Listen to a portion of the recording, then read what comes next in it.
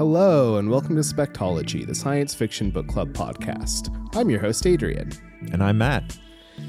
And today is the post-read episode for Children of Time by Adrian Tchaikovsky. Yet another Adrian in our midst.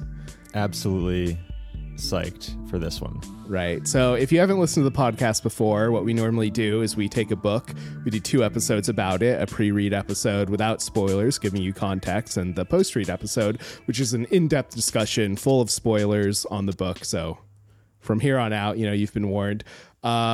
This month, like we said, is Children of Time by Adrian Tchaikovsky, and you can listen to our pre-read episode, which was the last episode that we published, I'm pretty sure. So we sometimes do bonus episodes, stuff like that. You should go listen to our pre-read episode because that was a lot of fun. But we just finished the book. Both of us actually finished the book today. What'd you think of it? Loved it. Yeah, it was good. It was very good. I'm pumped to talk about this book because I really loved it. And I had never even heard of it before this month. So it was a really fun surprise. Yeah. Oh, I actually didn't realize that. I had heard of it when it won it won the Arthur C. Clarke Award. We get into all this kind of context in the pre-read episode, but it won an award, and that's how I heard about it when it came out, because I had not heard about it before it won. And it's like, oh, that sounds kind of interesting. And then it's one of these books that has constantly come up, and people have told me to pick it up, and I'm always like, oh, okay, but I want to read this instead. So finally did it. Yeah. Glad I so did. We talk a little bit more about the context in the pre-read, but just to kind of go through really quickly. First we should say did you like it?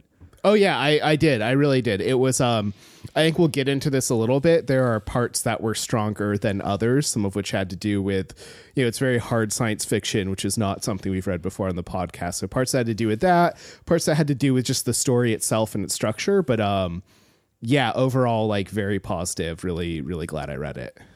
Yeah. I think I was just mentioning this briefly before we started recording, but to me, this was a book that I really had a lot of fun with, but then the ending took it up another level for me. I loved the ending to the point where I sort of, it's like going from liking to loving the book. That's cool. So that's kind cool. of I feel like I'm still processing the ending a little bit, and I'm not sure if I loved it or was like terrified of it, and like what either thing says for me. So I will say it is as my partner put it, it is the future liberals want. Indeed. Which, if you have read the book, I hope you will find as funny as I did when I heard her say that. So just before we go too deep too, because I think for this episode, we're really just going to like full steam ahead onto themes. We're going to talk not like sometimes we talk through the plot and go plot by plot beat. This time we're not going to do that because it's a fairly long book. I mean, it's like 600 pages. So before we did that, I just want to do like content warning up front, which I think the big one, which we probably should have mentioned in the previous one, which is like, if you have arachnophobia, we're going to talk about spiders a lot. Or just insects in general. I mean, there's a lot of ants stuff too. Yeah. And I think if creepy crawly things really give you the willies, then I would just be aware going into this. We're going to be talking about that.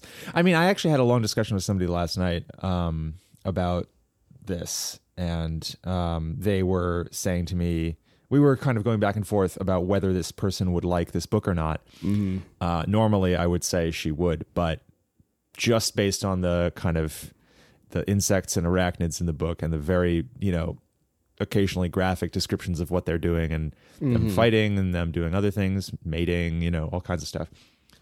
Right. Yeah. She and might for not. me personally, like, I don't have that. Like, I don't mind bugs or spiders, especially. I don't mind. I probably mind bugs a little bit more. But so it was definitely like partway through reading it, I got to, I forget. There's a character towards the end who like has arachnophobia essentially. And like reading her responses to the spiders, I was like, oh yeah, some people might not like this book because of that. Like, I can see people getting freaked out in a way that just doesn't register. Beyond that, there's all the typical kind of like, I guess there are some like cult like elements in it, and there's all the typical like kind of like sci-fi violence. I mean, it's a I think on screen it would be an R-rated for violence kind of book, but it's all within the typical realm of that sort of thing. There are associated with the insects. There is a certain amount, I would say, of like at least gesturing in the direction of some horror stuff. Yeah. Especially at the end, when they interact with humans. But right. But a lot of that is. Yeah, we'll get into it. So anyway, we always like to give those kind of like warnings up front. I mean, you'll probably, if you've already read the book, but even if you haven't, I know people listen to our post reads without having read the book. We'll be talking about Spideys, about creepy crawlers. So I think one of the things that would be good to start is kind of talking about the character and plotting and structure of the book. I think that's sort of like an easy way to kind of start and then go talk more about the specifics of the content of the book from there, because I know you wanted to talk about like characters and hard science fiction, and I had some thoughts about the structure. So I'll just start with this. Like, when I was reading it, I found myself really compelled by the first third, maybe even the first half, kind of bored a little bit in the middle. And then the like last third, it really picked up for me again. And I got really into it again, but I definitely felt myself like lag towards the middle of the novel. And some of that felt to me due to the way that it does or doesn't do character. And like the fact that like, the way it kind of wrote its character. So I know you wanted to say some stuff about that too. So I thought I'd throw that over to you, and then we can kind of like, from your experience and my experience, kind of find a place in the middle. I think so. The character stuff is interesting to talk about. I mean, there's this classic idea that a lot of hard science fiction from the 50s, a lot of your Asimov stories in particular, but other folks too, are stories that were, and not just him. I don't want to pick on him, but he's a good example of this phenomenon. There are stories that are stories that are written with characters that are almost non-existent. They're like cardboard cutouts who exist to serve a kind of plot development that emphasizes ideas over people. So the robot stories by Asimov are like this. The Foundation is like this. Foundation is an interesting book to talk about in the context of this book in particular, actually, which I wanted to bring up a little bit just because of the time scale and the multiple generations. And right. Well, and that book was in particular like a fixer-upper novel. And this book is not a fixer-upper novel, but shares structure with fixer-upper novels, which I found really interesting. One of the things that is interesting about stories that don't emphasize character. So first, I'll say right off the bat, my bias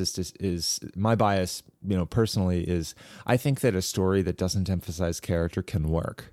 I think that there's no real hard and fast rule that makes sense to me that I've ever heard, that applies when it comes to writing characters and stories. I think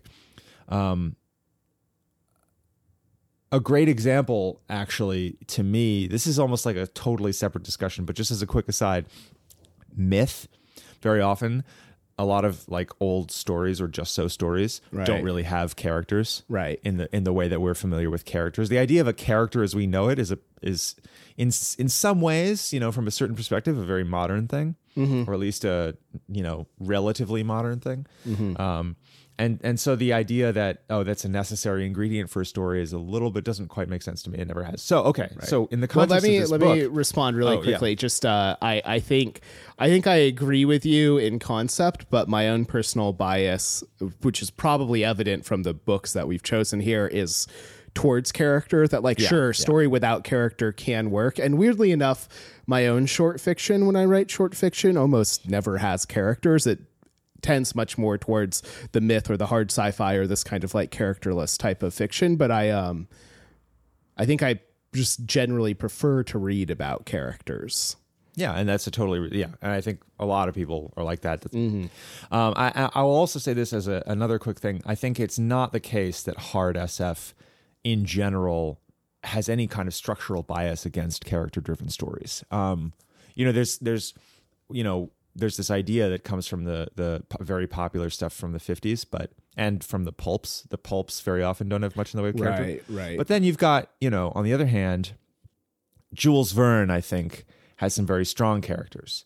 You've got, Frankenstein is not hard science fiction, but there are a lot of Frankenstein stories that are, around the same time. There's various strands of harder science fiction that have existed for a long time that don't involve that very obviously, as soon as you think of them, don't have any kind of particular need to not have strong characters, and actually kind of rely on character a lot. They rely on, a hubris journey or the flip of a hubris journey, or But anyway, okay, that's just an aside. We can have a long discussion about that, and maybe we will. But just to make my original point really quickly, if that's possible. You're good. Maybe it's not.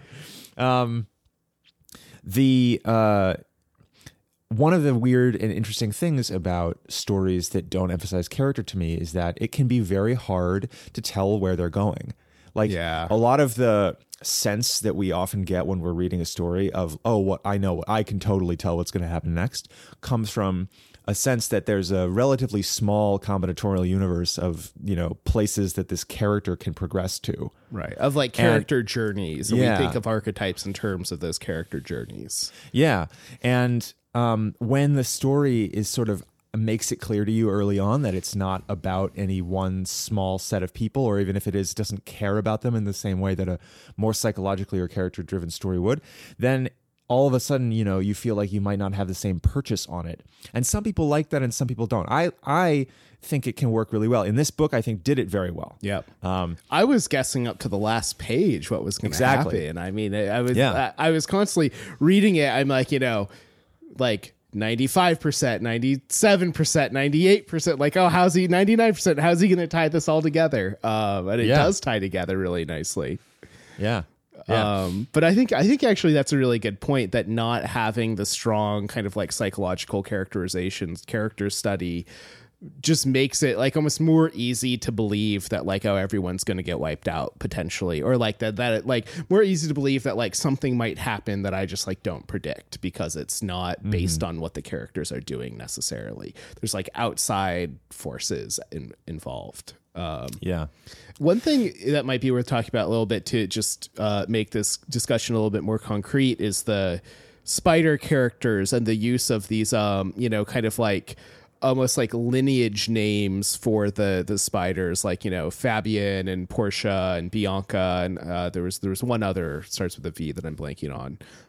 That Viola. Showed up. Yeah, Viola showed up, but like less than those other three. But like, that was a really interesting way of, tying the spiders to each other, even as you see generations of spiders kind of over time, and you get these stories that are like very separate from each other, but still giving you this sense of like, and there's also kind of in-story reasons for it where like, sure, they're very different. And like one Bianca might be totally different from another Bianca, but they do actually share a lineage with each other, and they share each other's memories even because of this like understanding as it is inside of the novel.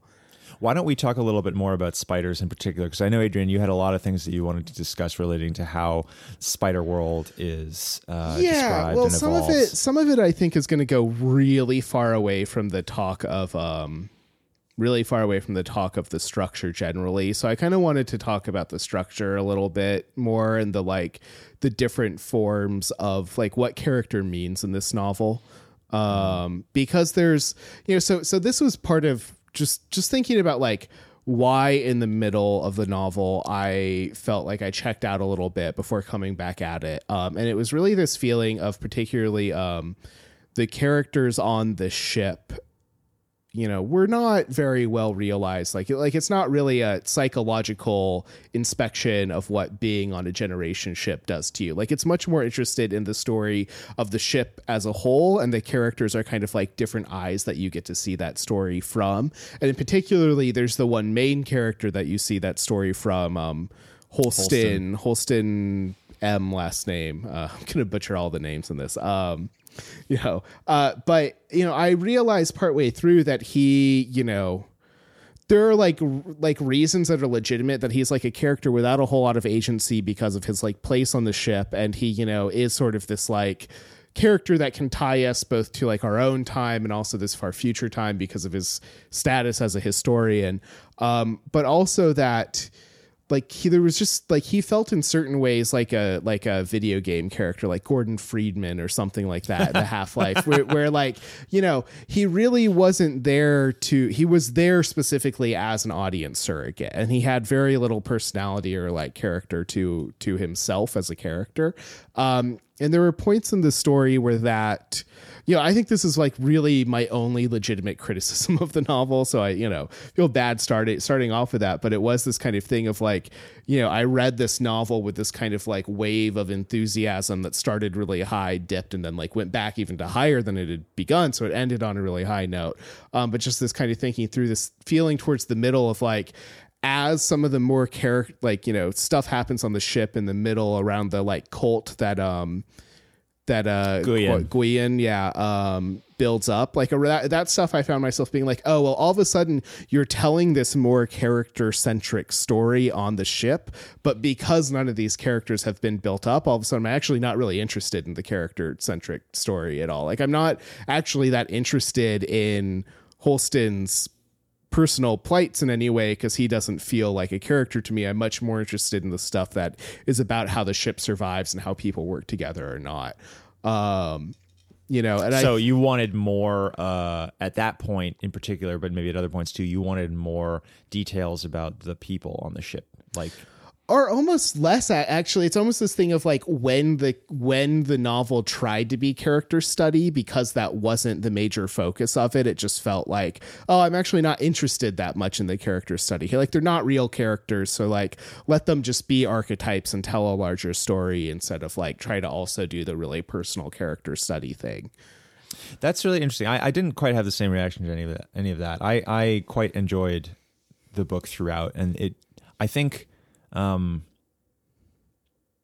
the thing that happened, the way that I would describe how my enthusiasm kind of like ebbed and flowed over the course of reading it is to say that it's a book that's, you know, structured, as we've hinted, in some ways, you know, like a classic Foundation style civilization story. But it's the story of two separate civilizations, a human post-apocalyptic civilization that's trying to like find purchase in a, you know, galaxy, trying to survive. And a spider civilization that's growing up at an accelerated rate due to some, you know, uplift nanovirus. I mean, it's the like origin of one civilization and the like end of another, like told in parallel. Yeah. And, you know, so I kind of wasn't ever expecting much in the, so, okay. First of all, I wasn't ever expecting much in the way, you know, of character, and I wasn't disappointed. If I had been, I can imagine I would have had a different reaction. If I had been expecting Holston to really, you know, change in any way, which he doesn't really. Right. I don't think any of them do. And that's my thing. I don't actually mind the lack of character was totally fine for me. Yeah. Well, that's one thing. So another thing is, to me, like I would describe the ebbing and flowing as, you know, there are these different sections of the book that deal with different time periods that are relatively isolated from one another. And so there's kind of, for me, there was very much like, when we get to a new section, I need to get back into it. There's a kind of a ramp up within each section that corresponds to the plot of each section being relatively or at least somewhat isolated from the plot of other subsections.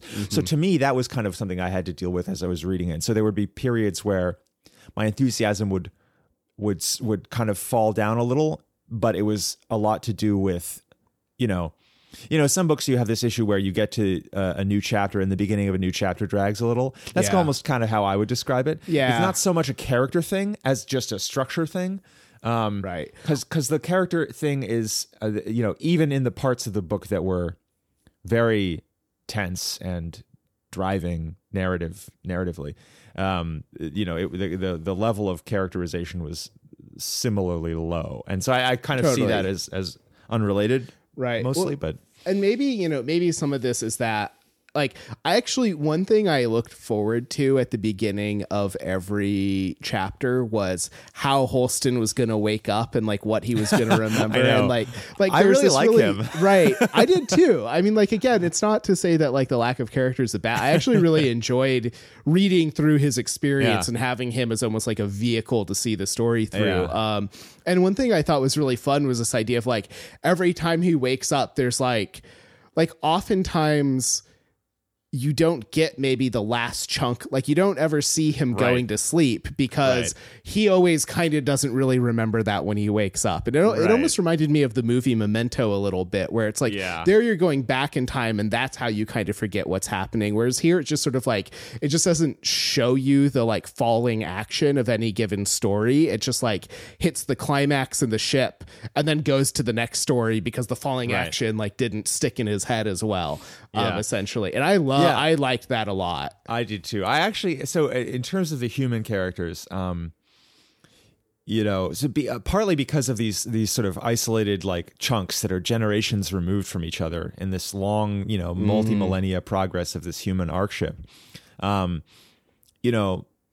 have this situation where in some, like there's not a lot of, and because of the lack of particular concern for characters, there you have the situation where there isn't a lot of parallelism between chunks. The chunks are very different from each other, and some of them are like almost feel like totally different genres from each other from the human perspective. Some of them, I mean, when they're investigating the when they first arrive in the solar system where the spider planet is, that feels so different. All their technology is working and they're all like in good health. Right. And it feels like, this is the investigation of a new solar system. We're intrepid explorers and we're just going to see how this is going. And the command structure makes sense. And like, our ship works. And, and then when they get to, by the time planet. When they try to colonize the planet and they have the mutiny, it's like, oh, okay, this is another genre of hard SF. This is, kind of a gritty, like dirty, Cold Equations kind of style thing going on with it too. Of like, oh, we can't have this many people awake. We need people over here. It's like sort of like making very like logical decisions, but not involving people in them. Right, and then after that, it starts to they play with some other genres. When they get to the other solar system they go to with the gray goo planet, I was just like, this is Solaris. It was a totally different. It was super Solaris-y. I haven't read that whole section. It was very first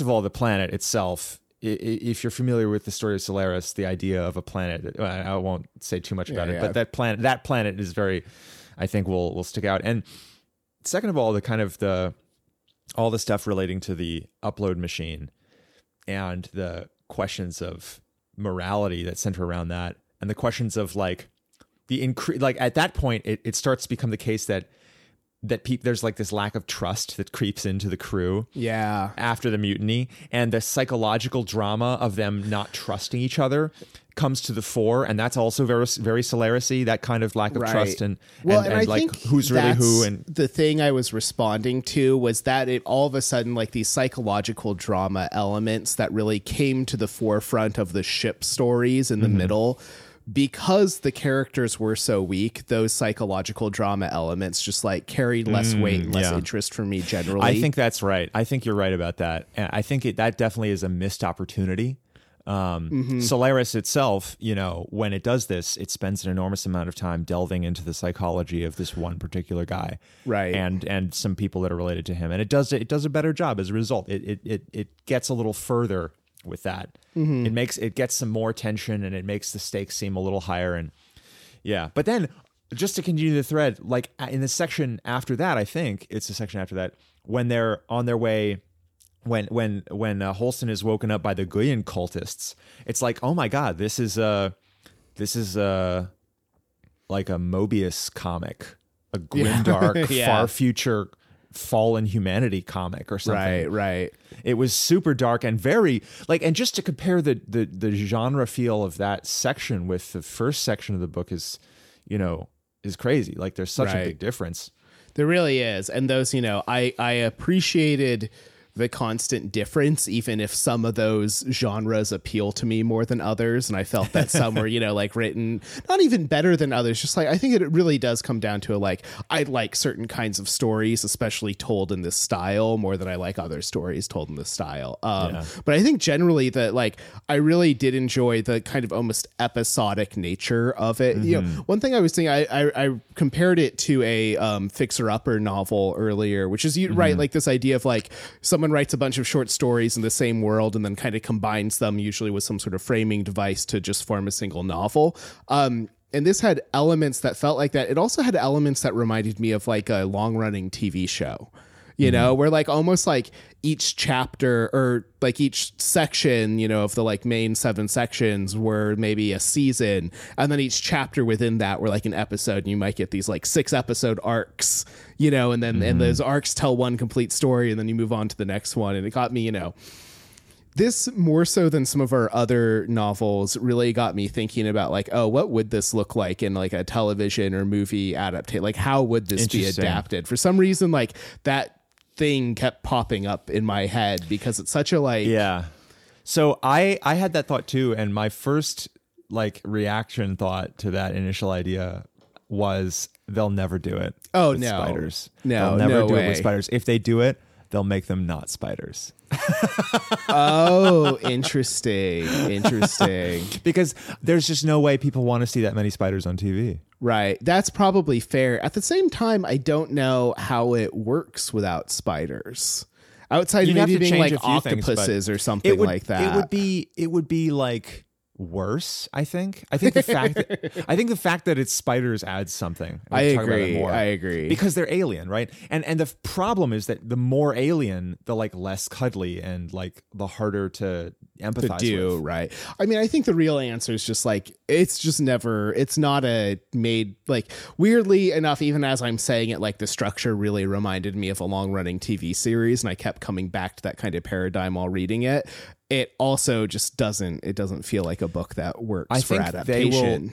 They will do Foundation or Nightfall long before they do this. Oh, yeah, for sure. And I would love to see how they did Foundation, for example. Who are they in this sentence? The nebulous Amazons. The moguls. Cool. So that was, I think that's a good discussion of the, generally I really liked the structure. I liked that for me, it was something, again, my bias is towards character-driven psychological science fiction, which meant that I actually kind of enjoyed reading this partially because it wasn't, because I don't actually read a whole lot of fiction that wasn't, and reading something that was a really good example of doing something very different and trying to do something very different. It wasn't, I've read some science fiction novels like Names Withheld that feel like they're trying to do characters and doing them poorly. This was not that. This was never that feeling. I don't want to. I don't want to go too far in the direction of saying it had no characters, because I do think that what it did was successful, as you're kind of saying right now. There are obviously characters in it. It's not to say that it is purely a myth where there's no character whatsoever. There are human characters, there are spider characters, there's lots of them, they're named, they have different personalities, that kind of thing. The point is more that it wasn't trying to be a book about those characters so much. It was a book about a lot of big ideas and a really long time scale, and a book that wasn't focused on the characters, but used the characters to tell a story about other things, which I really appreciated. I think it's something that I feel like I talk a lot on this podcast about things that I think science fiction can do well, and maybe even sometimes better than other genres. And I think that's one thing that sci-fi can do really well at times, is tell these, stories about things that aren't characters, but are still really engaging stories. And this felt like a really good example of that. Yeah, I think that's all very true. I also liked Lane and Holston. That was so the few kind of relationships and people that we do get. It's really interesting because I even like Grienne, his character arc of being this like the weight of what he had to do, but it's also his own psychological story he told himself and how that like broke him was fucking cool. I was just gonna say the characterization we do get is really done very well. And in particular, the thing that's so good about it is there's a real unwillingness on the part of Tchaikovsky to take sides. I mean, he takes sides to some extent in terms of like he has values. There are values that drive this narrative, and we'll get to that for sure. But he really wants to make sure that we see everybody, even if some of the characters don't want to see what some other characters are really about, or they are not about to like empathize with other characters. Even if Lane and Guyen are just totally unwilling to see things from the other's point of view, or like they have no interest in that, then nonetheless, we, the audience, will be treated to that. No, I totally agree. And that was one of the really, cool parts of the book was that it did feel, not non-judgmental, but also a little bit willing to just like put this stuff out there and see what happens with it. It's like kind of thought experimental. Well, it's a book that cares very deeply about empathy. Even if Guyen is a madman, he's a person who got there for, understandable reasons. He's been, popping in and out of suspension way too much. He's way too old. He has way too much pressure on him. And maybe he wasn't the right guy for the job in the first place. Who knows? Right. Or maybe like had certain key characteristics that worked really well for the job, but others that like, no one had really thought about that matter. Cause like no one can know what the key characteristics for that job are going to be. It's a one-time gig. Yeah. And also it's like unclear if their command structure made any sense from the beginning as a, as a structure. Right. Exactly. Yeah, so do we want to talk about the spiders a little bit? Because I loved this. This is we've been talking a lot about the like ship kind of stories there, and the spider stories are also, both not parallel to each other and also not parallel to the ship stories. Like they're their own very different kind of thing going on, which is both that, like I said, it's the beginning of a civilization instead of the end. But also just they're fucking spiders. It's like bug stories. It's so cool. I love it. And it's interesting because it fits within this kind of genre of like fantasy story that is, stories told from the perspective of animals. And I'm thinking particularly The White Bone, that Bees novel, the Lainey Polly, I think it was her name. I'll put all of these in the description, the show notes. Watership Down, like these kinds of stories that are like Paul, is that it? Yeah, Laline Paul. That's what I was thinking of, and that one in particular because it's about like bee society. But these are all these stories that are told from the perspective of animals as they exist now on Earth, right? And they verge from like literary to fantasy-ish, whereas this was very much a story about like spiders as they like could be, not as they are. And the ideas of like the way they develop technology and the way they develop consciousness itself and the way they develop society, all of these things were just we'll get into the specifics of it, but I was just so constantly fascinated. Yeah, I mean, it reminded me of a lot of different things. I agree with all those things. It reminded me of post-human stories about post-singularity descriptions of evolution, except that it was just spiders, and it was very, very interested in the details of how the spiders would transcend, like the biological and cultural details. It was very interested in the question of what is spider culture what could spider culture be? I mean, like I said, one of the things I like about this book is that it's not incredibly dogmatic about its views as a book. So I think the sense I get is this is one possibility for spider society or like transcendent spiders. This is not like the way it would happen. That's something I really don't like about hard SF. That I don't like some stories that, without naming names, I don't like some stories that spend a lot of time trying to convince you that this is definitely how it would go. And it's like, Right. you know, It's like, I logicked it out, You and this can't is know the future, right? Yeah, no. That's silly. This is not a book that felt like that at all. It felt like this is exploring a possible scenario. Right. And maybe even, you know, we keep calling it hard SF, and I think it fits within that. You know, we had that whole discussion about what is hard SF in the pre-read, and I think it very easily fits within that subgenre. But one of the things that I did appreciate was that, so this virus, the like uplift virus that like, you know, uplifts the spiders, was a little bit hand wavy in a way that I kind of appreciated. Like there was this element of the story that's just like, listen, I want to tell a story and this is the thing I need to get there. So like, don't worry too much about it. Like enjoy the story. And I think that's sometimes something that like hard sci-fi can go too deep on. Like it can get too worried about like, oh, have I justified every single future science fictional conceit? And it's like, no, you don't have to justify it. You just have to like accept the logic of it.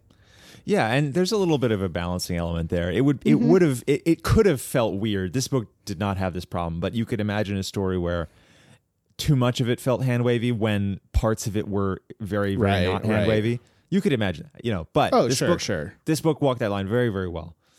Yep. And you know, that whole thing too was just like, so I this is where I'll get on my soapbox for just like a few minutes, because I, you know, in college studied linguistics, and my senior thesis was on the evolution of language and the evolution of consciousness through language. So this whole process of like watching the spiders uplift and watching them go from like unconscious to like language using conscious beings was like super excited for me. Like that's the kind of shit I get into.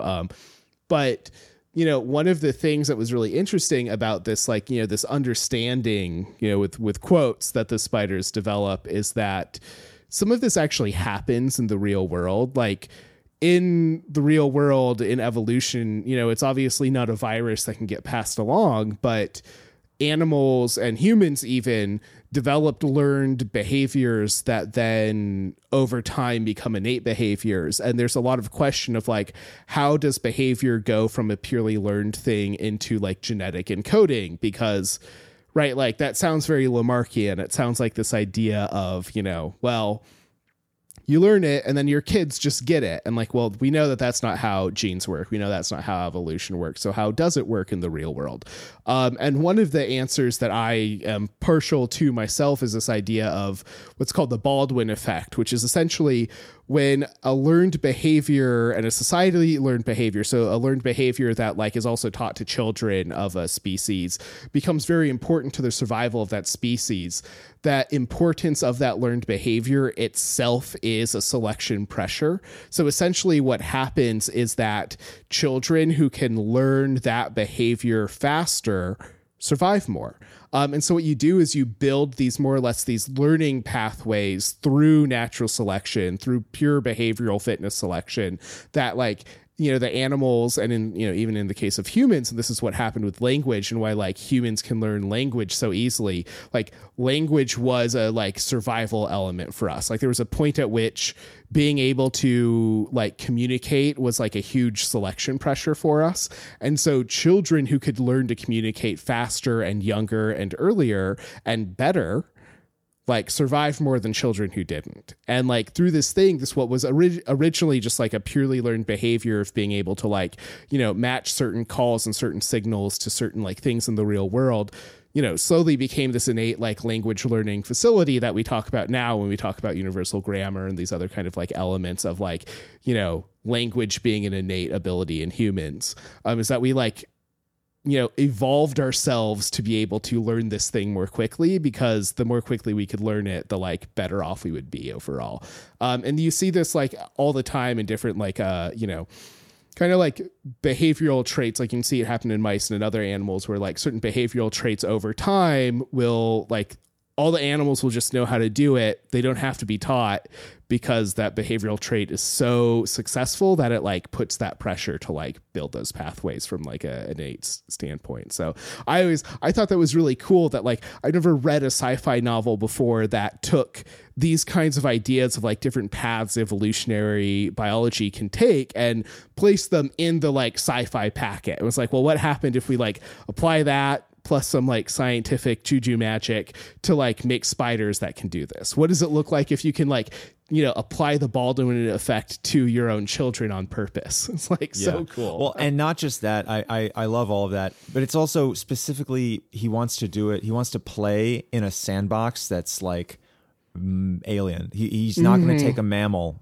He's not going to take, he's going to take something that is familiar enough. Like, okay, well, we have this species of spider on Earth called Portia, whatever. We're going to take that and we're going to, you know, make that our sandbox, and we're going to take all these ideas and play in that and see what we get.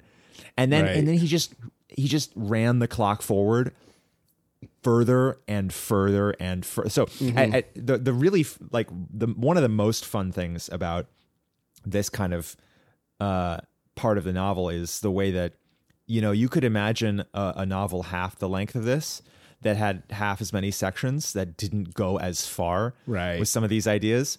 The first couple of sections with the spiders are already so chock full of like really interesting concepts that it's just incredibly satisfying. You know, for instance, he's interested not just in these effects on one species at a time, but what if this is happening to multiple species that live in the same environment? How are they going to interact with each other? Okay, well, it turns out that my juju, sci-fi virus has infected everything that's not a mammal on this planet. And it, worked better on some than others, but there's these different species that now have to learn how to coexist. There's ants that are affected by it, as well as spiders, as well as stomatopods in the ocean. Yes. Oh man. Yes. I've been waiting to get to that point. Let's keep going. Well, we're not even there yet. I know. It's still cool even before we get that. Like, so the ants are affected by this, and they develop a completely different kind of complexity than the spiders do. Their complexity is communal. Individual ants are not particularly behaviorally complex in this book as they are in reality, as they are not in reality. But like the ant colonies described in the book, like real life ant colonies, are many hugely orders of magnitude more complex than their individual members. Mm-hmm. To the point where they are capable of some really interesting behaviors, and then they interact with the spiders, and all of them are subject to the selection kind of the virus selection cool pressures. The like cool Evo concepts, right?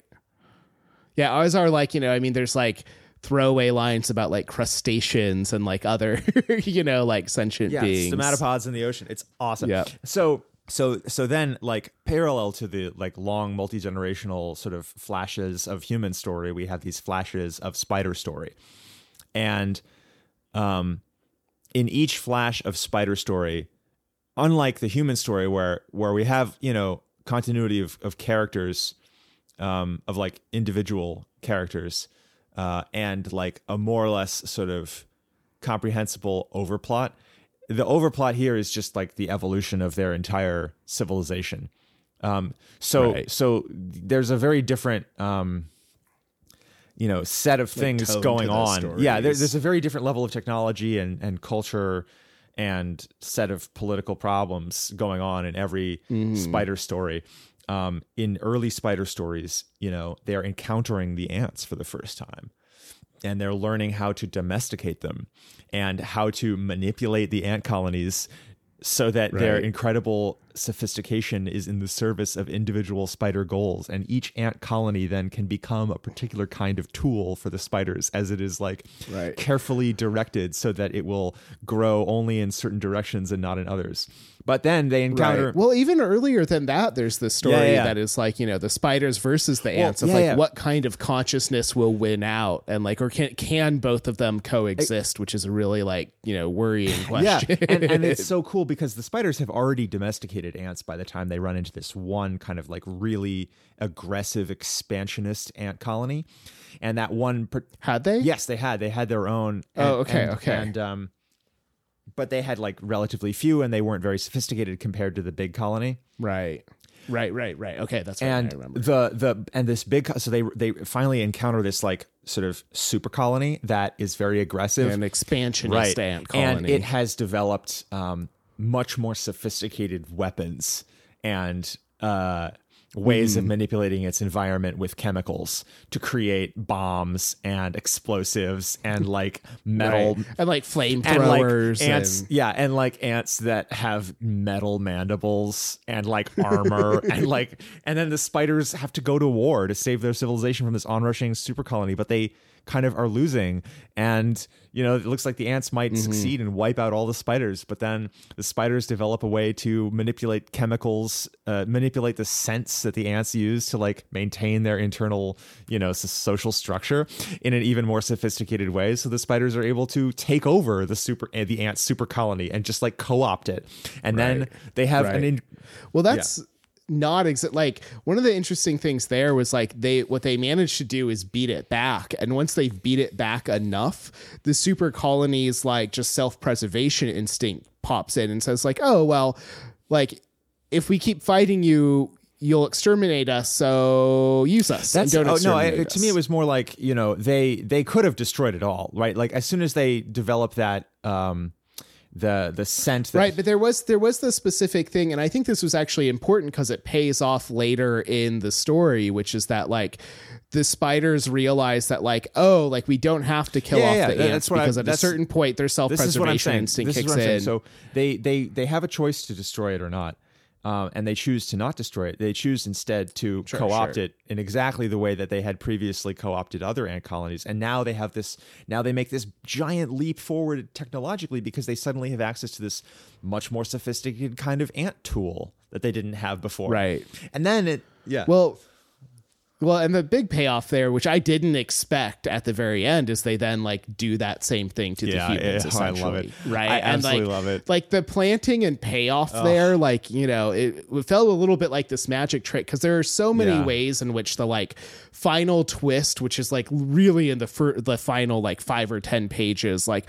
Oftentimes those kind of final twists really don't work. I've talked about this before. I don't like twisty kind of like aha type moments in fiction because I think they're often like not set up very well. Whereas this was, I felt kind of bad that I didn't see what was going on there. Like I felt kind of bad that I was like, oh, of course, they keep saying it's just like an ant colony throughout this chapter because just like an ant colony, they're just trying to co-opt us. Like they don't think in terms of the prisoner dilemma. They think in terms of other dilemmas, and like their answer is to like, oh yeah, we got to like get them working right. These poor humans don't work correctly together. In every stage of spider history, when there is ever any kind of conflict on Spider World, they eventually resolve the conflict by growing together and achieving a new and higher form of symbiotic relationship. Whether it's with the stomatopods, with each type of ant, with each other, with males versus females. Right, with males versus females. At each level, they more or less do the same thing. Just as at each level, humans to this point have more or less done the same thing. I absolutely love that the end of the book is that like humans totally lose. But thank God, like losing has a different meaning to species who aren't as dumb as humans. Like, or like, right.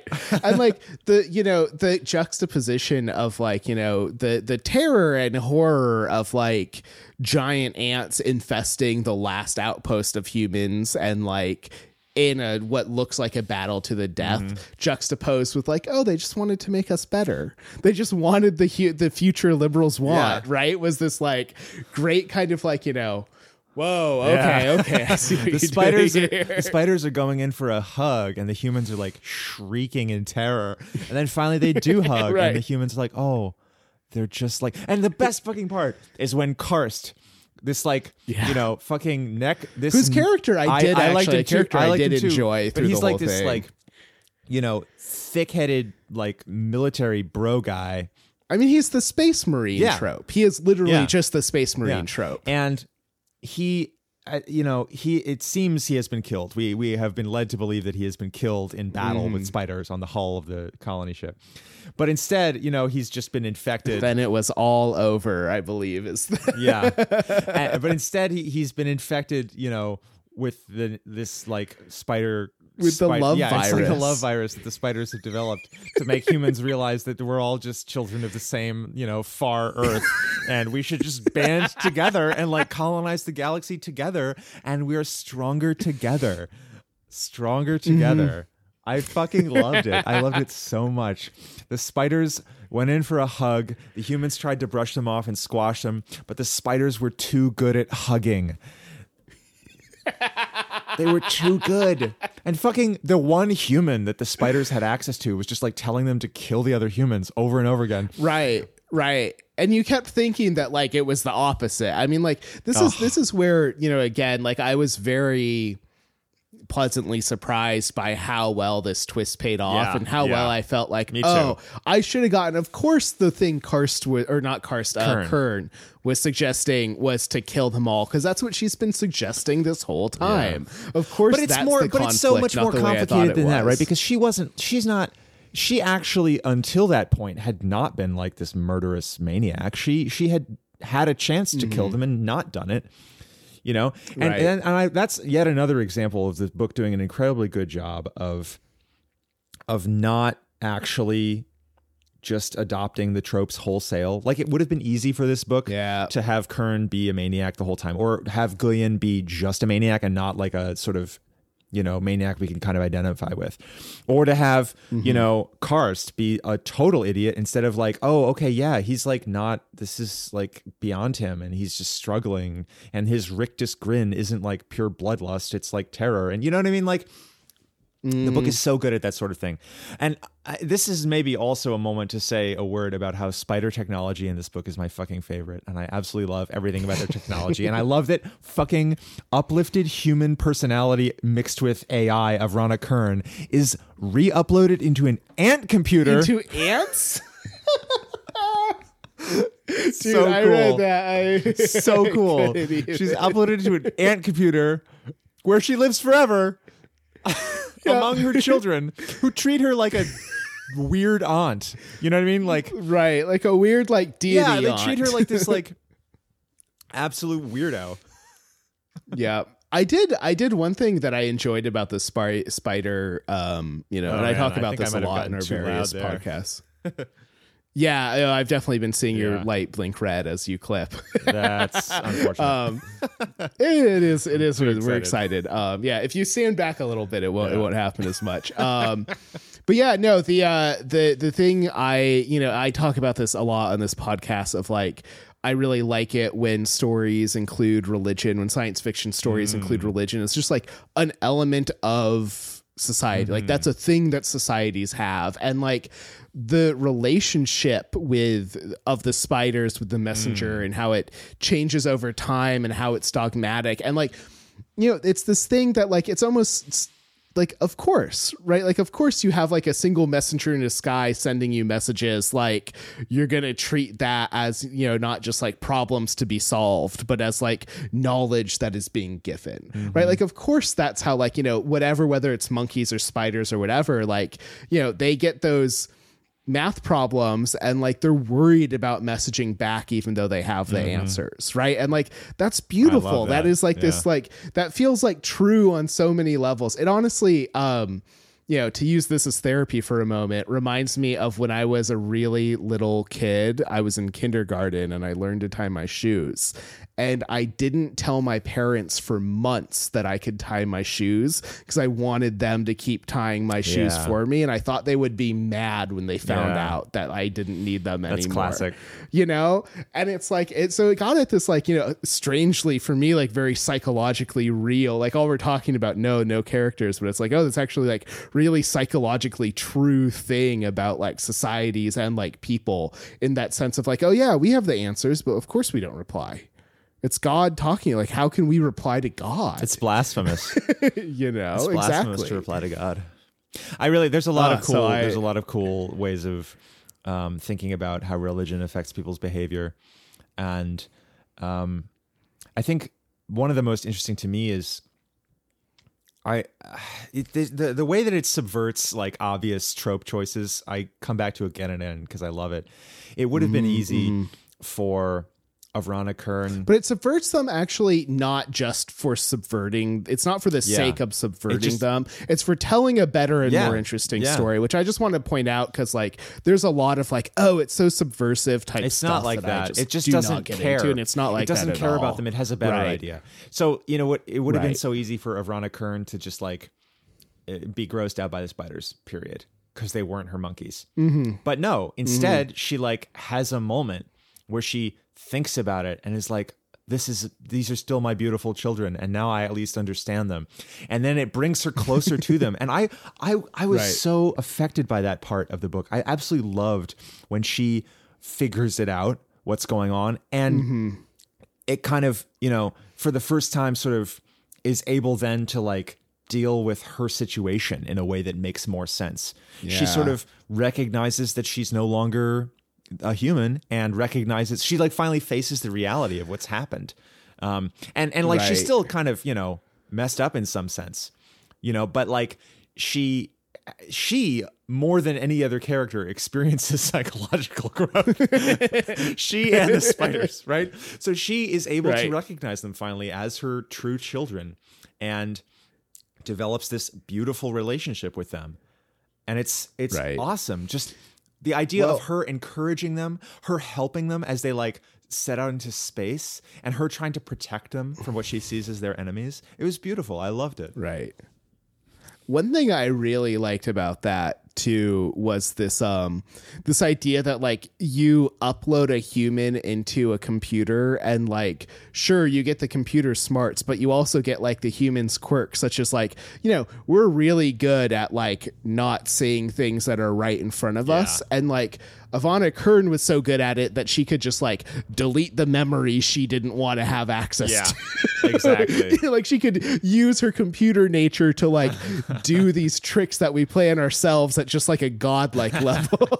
Oh man, it was awesome. And it was like, that was so great. But also then it's like, okay, well, the flip side of that, like you said, is that when she realizes she was wrong, she's like, oh, well, that's sad, but I can just rewrite myself to like make all of this make sense and be good. So I'll do that. Yeah, she goes back in time to the memories that she never deleted and just reinterprets them and like gets rid of everything that doesn't make sense anymore and is good to go. But the moment that was like, damn, that'd be a lot cheaper than therapy, wouldn't it? The moment that was the most beautiful for me was, you know, when Fabian and Portia are trying to reach space for the first time.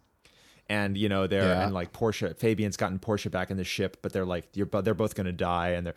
And like, you know, he becomes the first male to ever speak to God. And he talks to the messenger because he's got no radio contact with land, and he's dying, and Portia's dying, and they're falling back to Earth. And he talks to the messenger, and she says, you know, like, I can help you, you know. And then finally, like, she salutes him as he allows himself to be killed to save Portia. And it was just like, there was so much emotion in that. It was so beautifully done. I like absolutely loved it. And it's amazing how effective the book is at getting to that moment, at like building over hundreds of pages to a moment like that with like fucking spiders. They're like horrible. Like as soon as and then like a few chapters later, the humans see them and it's like, oh my God, they're like horrible nightmare monsters. But they have this beautiful civilization that we've already like teared up over. And they're like triumphs over nature and the, you know, the universe, the cards that the universe has stacked against them are like so moving, but they're like spiders. And then it makes the ending even more powerful because, you know, the build up to the ending isn't just the setup of, oh, this is how spiders solve problems with adversaries stuff. It's also the, you know, raising the stakes by establishing just how different we are from them so that we can see, as humans, naturally we can see just how hard it would be to empathize with something like that. And then we do it, and it's so and it's so much more rewarding.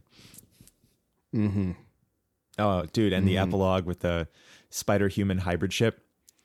Oh, going back to Earth to claim their birthright. Oh, Wait, no, were they going back to Yes! Earth?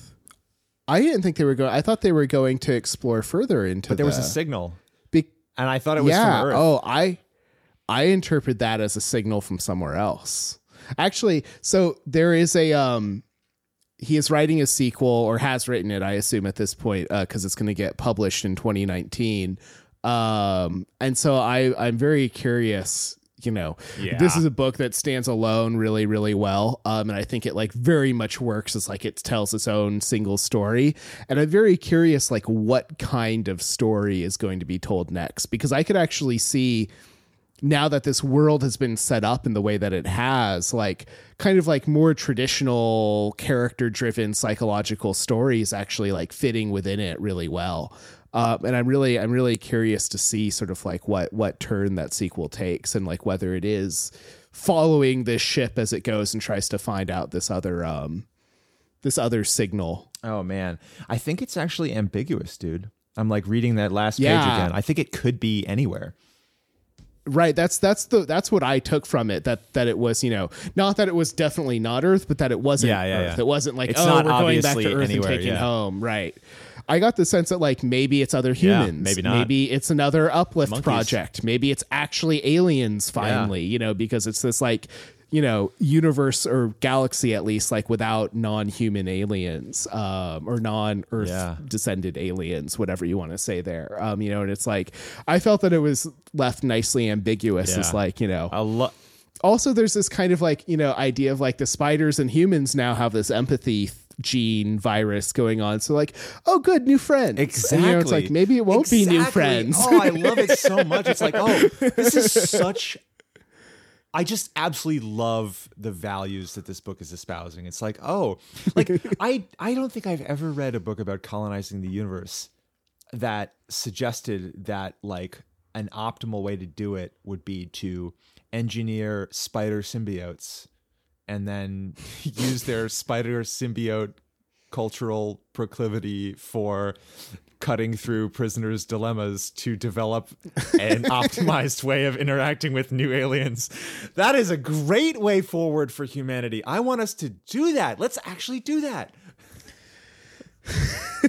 Well, you know, this is the future I want. The first, right. The parts of that future you're leaving out is like the near extinction of the human race, like the multiple like rises and falls of civilization that it takes to get there. Let's just go straight to the spiders. Can we? Because the spiders did take like 5 millennia to evolve. Yeah, all right. But I mean, like, we can save time by not thinking it's going to be monkeys. Right. I did really like that. You know, and obviously there are a lot of allusions in the book to David Brin and his Uplift series, which we didn't talk about like, last time, and we should have. It's such an obvious choice. Right. Well, I chose not to a little bit just because the spoiler thing and not wanting to know how much we want to get in there, but you know there are a lot of allusions to David Brin, like in the text of the book. The one of the ships is named the Brin for very obvious reasons. But you know, I think it is like in Brin's books. So I've only read Startide Rising. I love Startide Rising. I think it is such a phenomenal book on so many levels. But that is one of the things. Like the humans in that novel, they uplift dolphins and they uplift chimpanzees in particular. And it's a really interesting, you know, sort of like, I really like the way that the humans and the chimps and the dolphins like interact in that book and the different types of consciousnesses that they all have and all of this going on. But it is really cool to watch someone say like, oh, that's a neat trick. Watch me fucking do it with spiders, bro. Watch me absolutely take this to another level. Yep. And in a loving, like, you know, like standing on the shoulders of giants way, obviously, you know, it's not actually antagonistic like that, but standing on the chitinous exoskeletons of giants. Isn't it chitinous? I don't know how to say I don't know how to say either. But I think my own expertise. I think that's what I want to do now. I mean, like, you know, this book. You're gonna become a Spider-Man. I'm just like, you know, I'm so Spider-Man right now. Spider-Man, multiple-legged uplifted Spider-Man. Oh man, I love the spiders when they develop Turing architecture for their ant colonies. It's just like so fucking cool. I know. Well, you know, then that's another book that I was definitely thinking was Gödel Escher Bach and the sort of like, you know, the ant colony in that book, because there's an aside and almost like weirdly science fictional aside in that book about like a, you know, it's not an weird. ant colony. What? It's not weird. I mean, it's there's a lot of sci-fi that likes ants. Sci-fi likes ants, right? Right. No, I'm saying the Gödel Escher Bach, it's weird in that context because it's a nonfiction book about computers, but there is this like strange kind of parable type aside about like, you know, the story of an ant colony that has like a personality and how like none of the individual ants does. Yeah. In my experience, people that are into myrmecology are super into that. In fact, the only people I know who are into myrmecology are computer scientists. What is so what it is makes myrmecology? a lot of sense. The ant study of ants. Oh, okay. Yeah. I didn't know that actually. Right. And I think, and to my point, I think that was like an early kind of like inception of that meme into computer scientist's brain was particularly that book and that chapter of that book. And so that's why I bring it up, because it was written in the 70s and had some of these kind of like the precursors of these ideas.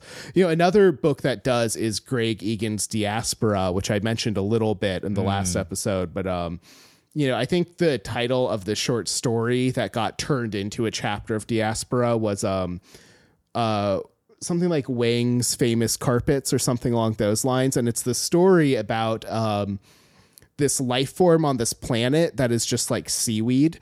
But as they explore the planet and they explore the seaweed, they realize that like the seaweed is actually Turing machines. Yeah. And like all the actual life of the planet is virtual and is happening like in this virtual world that the like seaweed Turing machines create. Right. Wang's Carpets.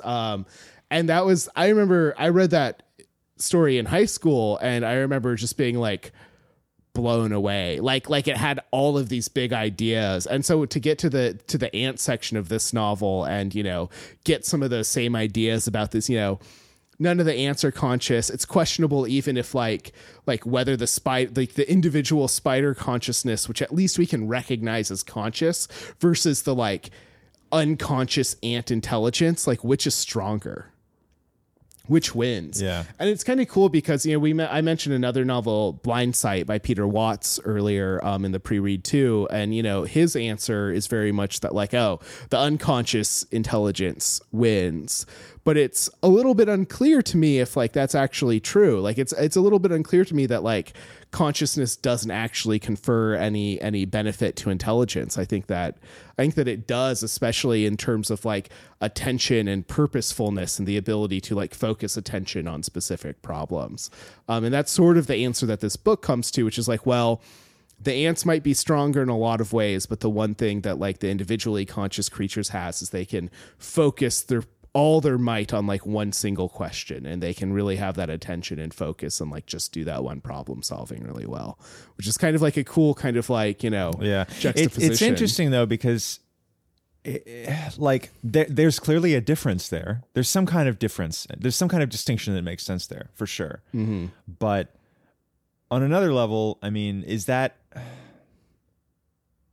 a sufficient definition? Is that a sufficient characteristic to distinguish consciousness from non-consciousness? No, it's not. I don't think it's sufficient, but I think it's one of the things. And so this is something that gets brought up a lot in the like philosophy of consciousness, philosophy of mind, philosophy of language world that I kind of like exist in academically, as much as I have an academic study now, which is not really, but you know, obviously I care a lot about it still, which is the question of like, what is the adaptive value of consciousness? Like we know what the adaptive value of intelligence is, right? Like that seems pretty clear, but the actual adaptive value of reflexive consciousness and the ability to like know oneself as oneself and the ability to like have this subjective experience, like what it is to be a human and to be the individual that you are, that there's a lot of debate in the scientific literature and the philosophic literature about what the actual adaptive benefit of that is, or whether there is even an adaptive benefit. Like some might suggest that there's no adaptive benefit. It's purely a side product of being intelligent enough. Others think that, no, you can obviously have like vastly more intelligent things with like zero consciousness whatsoever. And, you know, one of the suggestions is that, you know, one thing that we know is it's not sufficient for consciousness, but it is necessary for consciousness, is what we call like attention. And it's slightly more complicated than just what like colloquially we mean as attention, but it really means like the ability for the whole nervous system to kind of like work together towards common goals and to like focus on those common goals. Yeah. Again, weirdly enough, this is a thing that I mention in the next episode that we're going to have, but there's a few months ago, I went to this, the NYU philosophy department does these big public conferences once every 2 years. So it's an academic conference, but it's open up to the public. So anyone can like go and join it, which is usually not how these academic conferences work. And the last one was on animal cognition. At this NYU like animal cognition thing that I went to, one of the researchers there, octopodes, whatever. He researches octopuses, and one of the things that he is currently working on, and I emailed with him back and forth a little bit about it afterwards because it's really fascinating, was this idea that, you know, octopodes don't have a single like central nervous system the same way we do, and they're, you know, essentially each limb can act as its own cognition / computation, like whatever, its own separate nervous system. Each limb can act completely individually of all the other limbs. That said, what it seems to be the case, and also octopuses are really smart. They're like really, really smart in a very like alien kind of way, but they can solve very complex problems. They can think about the future. They can plan. They can do these things that like we really only associate with like a couple of different animals. Like even like, you know, they're like smarter than cats in some circumstances, right? They're very, very smart. And so one of the interesting things about octopuses is that it looks like one of the things they can do is to focus their attention. So their limbs do work independently and can work independently, but there are times, in times of great stress, in times of hunting, in times of need, when the octopuses can more or less choose to coalesce all of their different neural firing patterns into a single firing pattern and to focus all of their attention on a single problem in front of them, which is this, when you think about it in terms of like, well, attention is necessary for consciousness. And in fact, like the more attention you have, the more conscious you have, actually suggests, and I talked to him and the researcher said like, yes, this is actually what I meant, that octopuses can choose to become conscious and choose to like stop being conscious. Like one of the things they can do is like choose to have more conscious attention. And again, this isn't conscious in the same way that you and I are, but it is this focusing of attention and focusing of like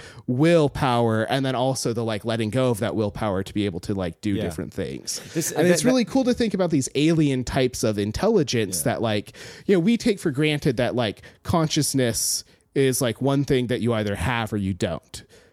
But that's not necessarily the only way for intelligence to be. Yes, that's true. I mean, even in our own lives, I mean, it's fairly clear people spend a lot of their lives unconscious. We have a word for that. You know, we say it's unconscious, but they're asleep or they're something else. They're dreaming. There's a lot of different states that humans are commonly in that actually are very different from our sort of wakeful conscious state that we associate with cognition and stuff. But I mean, I basically agree with like 98% of everything you said. I don't want to like detract from the vast bulk of it, but they're just the one thing that doesn't make sense to me. You know, I think it doesn't really make sense to me that attention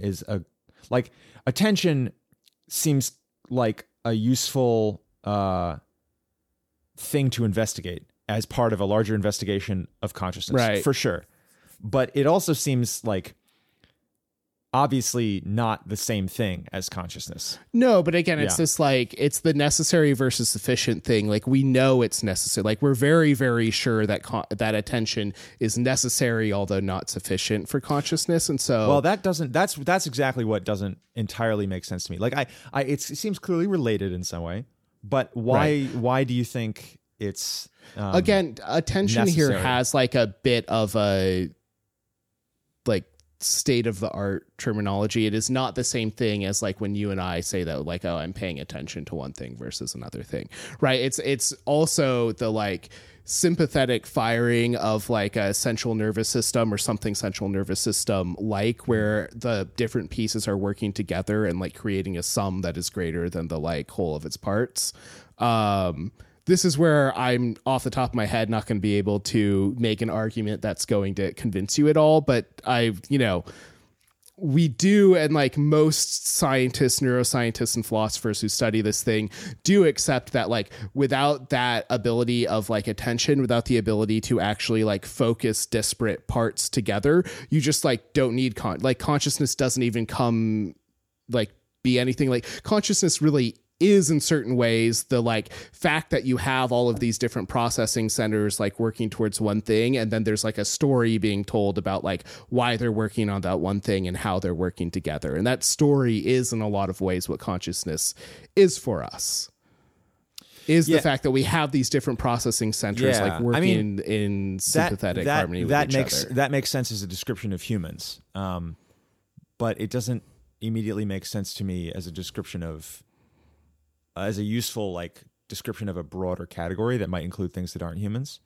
Right. I mean, I'm not going to be able to. I don't know enough now to convince you necessarily, but I would say that this kind of stuff to me, it like what I have read does convince me to a degree, and this idea that like we think of our own consciousness like, sure, there's like wakefulness and like sleepingness, and it's like there's not a whole lot of like in between states there necessarily. Whereas the idea that like some creatures or some ant colonies or some like whatever could have states that are in between, could choose to become like more coalesced and less coalesced, is like really fascinating to me. And in the context of this, this book and the story in particular, where it's really kind of like trying to dive into like, well, what does an ant colony intelligence look like versus a spider intelligence and consciousness versus like human or Ivana Kearns, it's like these different types of embodied cognition where like the body you have or the bodies you have, the like way that you do computation, like all can actually like affect the type of being that you are in a more like abstract conscious identity kind of way. It's like super fascinating to me. It is really interesting. I like thinking about it too. I think it's interesting in the context of this book. I feel like my reaction to the moment when the spiders co-opt the super colony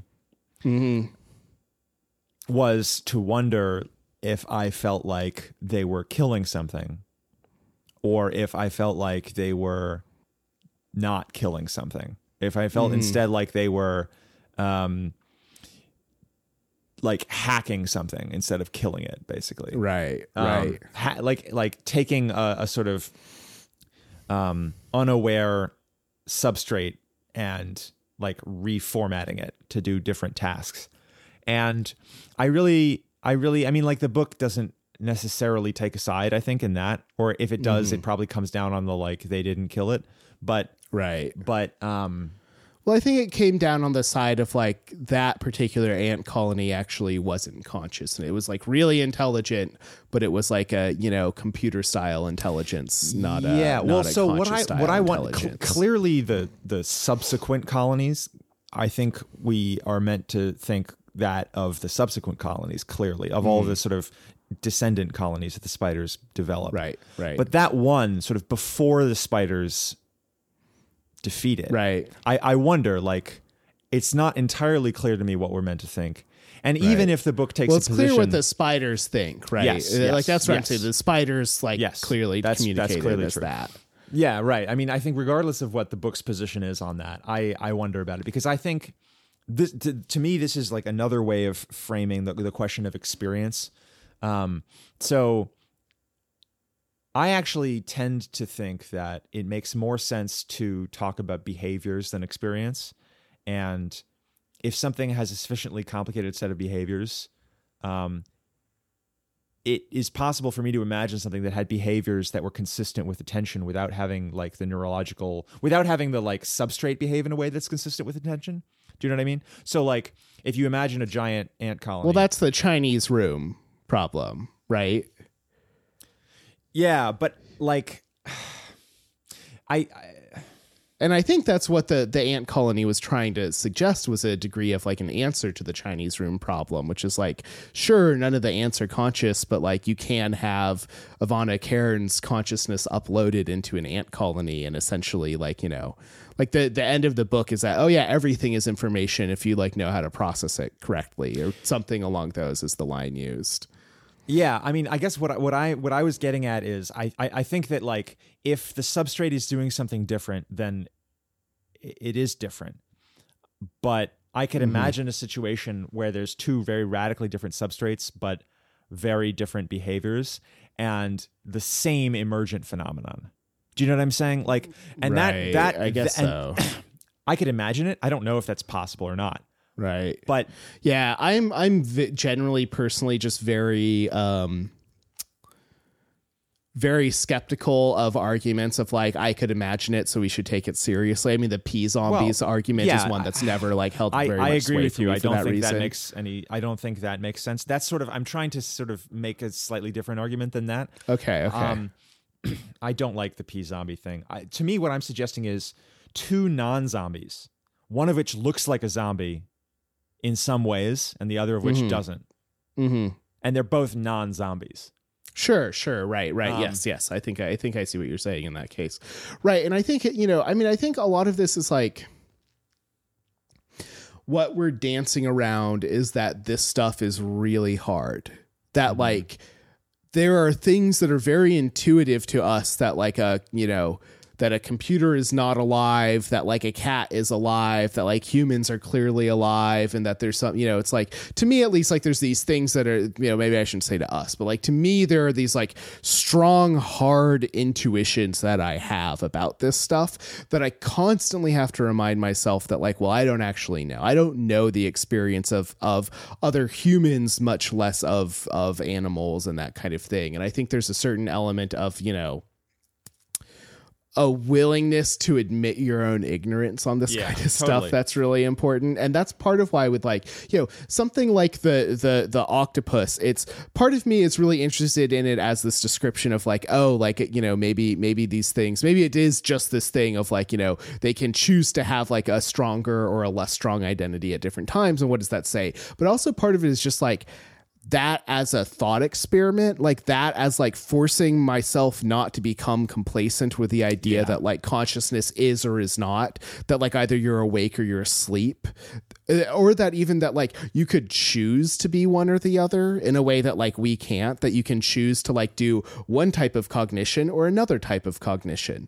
You know, and this is something that even the you know, and there's trade-offs to that. There's something that in the book that, you know, these trade-offs are literalized in a way with like, you can choose to be awake and aging, or not even asleep, but in hibernation and not aging, you know? And so it's this way of like, it's itself its own question of like, you can be conscious or not conscious, but there's a benefit to being not conscious, right? And here that benefit is not one of cognition. It's one of, well, you don't age even as like vast amounts of time goes by. So you can be alive later when it's necessary. But then what does necessary mean? You still only have so many years on the, you know, in the universe or whatever, like, you know, and it's like these kinds of trade-offs are to me interesting and always worth kind of like poking at the general assumptions I have about like what aliveness looks like. Yeah, totally. And then I think even in the context of humans, I mean, there's a very real way where, you know, in this book, the Gilgamesh itself is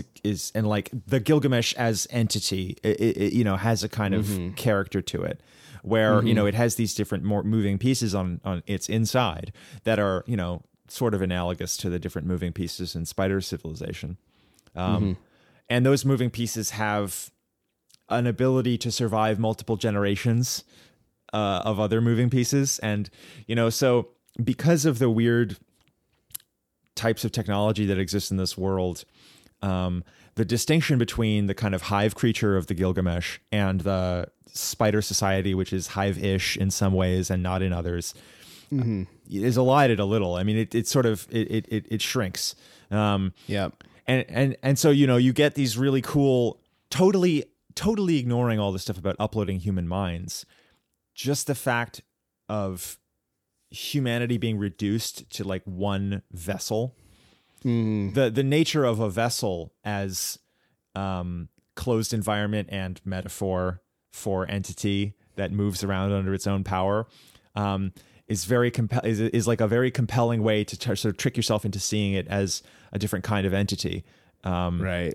Rather than just a collection of humans. There's also this kind of fun thing that happens. Well, fun. I'll maybe take that word back, but like an interesting thing that happens with the different populations on the Gilgamesh that do end up reproducing and having like multiple generations versus the cargo and key crew who like don't, who do have access to these pods, and the way that like, when Holston is like awoken at different times, there are different groups and different, I almost want to call them like civilizations. One's called the tribe. There's the cult one that have gone through this process, and like his just willingness to think of them as like inferior and as like primitive in some way, and refusal to think like it's question of like, oh, how'd you learn to fix all this by rote? And they're like, fuck off by rote. We like learned to fix it by learning how to fix it. Like how, like, what do you think we are? Like, we're humans just as much as you are. Yeah. Like if just because we never set a foot on old Earth, like, yeah, right. Exactly. And I think that, when we talk about different levels of consciousness, I think this is actually a really easy, it's really easy to fall into these, kind of like Western Enlightenment, eugenetic patterns of like, oh, well, like civilization is up here and we're more conscious than like primitive people down here. Even if those aren't the exact words you're using, like it's really easy to kind of fall into those patterns. And like, it's important like not to, and to remember that like, well, all humans are smart and think. Everyone thinks, like don't assume that because like some civilization doesn't have writing in the way that we think about it, that they don't think, or they aren't smart, or they don't have history, or like whatever, or that they're not a civilization, that they're not a society that's really complex. And that is totally a good analog to, I think, a debate about consciousness. It's the same kind of humility. You require the same kind of humility to do that you need to remember that we don't really know. Consciousness is a word that refers to a thing that nobody understands, and and that's actually another reason why I really like. It's a reason why I think the right take on these debates is to have the kind of empathy and good values that this book has. And so, whatever position you come down on, you behind that is a sense that we can, in fact, maybe through technological assistance, but nonetheless, we can find ways to empathize with anything. Like it's actually a completely kind of revolutionary idea that I don't recall from another book like this. There's a little bit. I think there's a lot of like religious ideas in this vein that are specifically like the bodhisattva, like Buddhist construct and everything. Sure, but that's true. I don't know of another science fiction book about colonizing another planet that does it, but I hope there are some that I just don't know about. But certainly, and that's actually. Oh, go ahead. Sorry. Well, no. It's just like certainly elsewhere in human culture, it's a thing, and I think this like radical empathy, and being willing to use technological assistance to achieve an empathic goal, it's radical because it actually offers like the best science fiction can. It offers a way to think through problems that's just different. Mm-hmm. There's very like the like prisoner's dilemma when encountering alien species is like to some people an impossible problem, but they just like the book frames it as a technological problem with a technological solution, more or less. Right.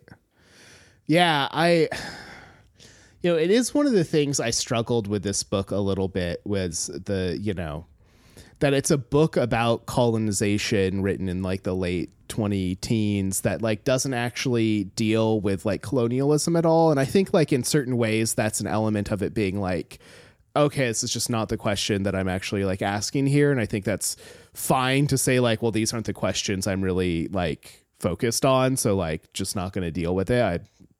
Not against that as a project generally, but it is kind of this interesting thing of like, you know, we see a lot of different sort of like clashes of actually different types of civilizations, right? Of like the spiders and the ants and the, you know, humans and the spiders and like Kern and the humans and all these sort of like, you know, these things that are like literally very different from each other. And it is sort of this, you know, this future liberals want, this like boundless optimism that like through technology we can solve those problems, is one that I sometimes do wonder about. Like, I sometimes wonder about that ideology as like, oh, well, you know, the problem with, you know, with this is just that like we're thinking about it wrong.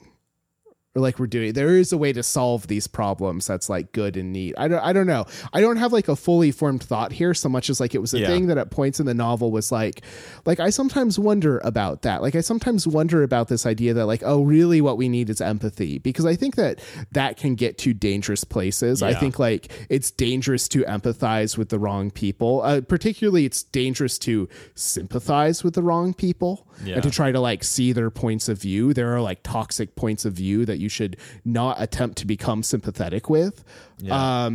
And so you know, that is this one thing of like, you know, it's all well and good to have these like, you know, and this is not a knock on the story at all. I really enjoyed this book. And I sometimes like to point out these things because it makes me think, and I'm glad this book makes me think about it, not because it's like problematic, thus it must be bad kind of thing. But it is this sense of like, you know, that there are these kind of like technocratic solutions to the problem of colonialism. Like, I don't know about that. Like, I don't know if I actually believe that at the end of the day. And that's kind of what's presented, that, right? Like there's a way in which you could interpret this story as like, oh, well, if the, you know, the Native Americans had just like had access to these empathy viruses, then like they wouldn't have been wiped out. And it's like, I don't know how I feel about that as a moral to a story. It's very weird, right? Because on the one hand, if they did, you know, as described in this book, then like, yeah, I guess that would have worked out. Because as described in this book, it's a sort of all powerful, sort of super hand wavy ultimate technology. You know, the exact, you know, thing that is never explained and that is the black box that drives the story is the thing that, you know, wins in the end. Right. So it's weird. It's weird to kind of ascribe so much optimism to a piece of technology that is basically magic, that is no way explained and like doesn't necessarily have any relationship with reality. But what I like about it is not actually the technology. I mean, you know, in real life, I am not so optimistic about technology per se, but I think, you know, like more broadly at a higher level, you know, when technology can be taken to refer to cultural technology and memes, you know, when we think about, so that is the way in which I mean technology in this case, is not as like physical technology, but even just like the idea that like empathy as a meme is strong enough to like solve colonialism is like, I don't know how I feel about that moral. Yeah. I mean, it's weird. To me, it didn't quite go that way. To me, the way I read this book is that like the colonizers lost decisively and were defeated.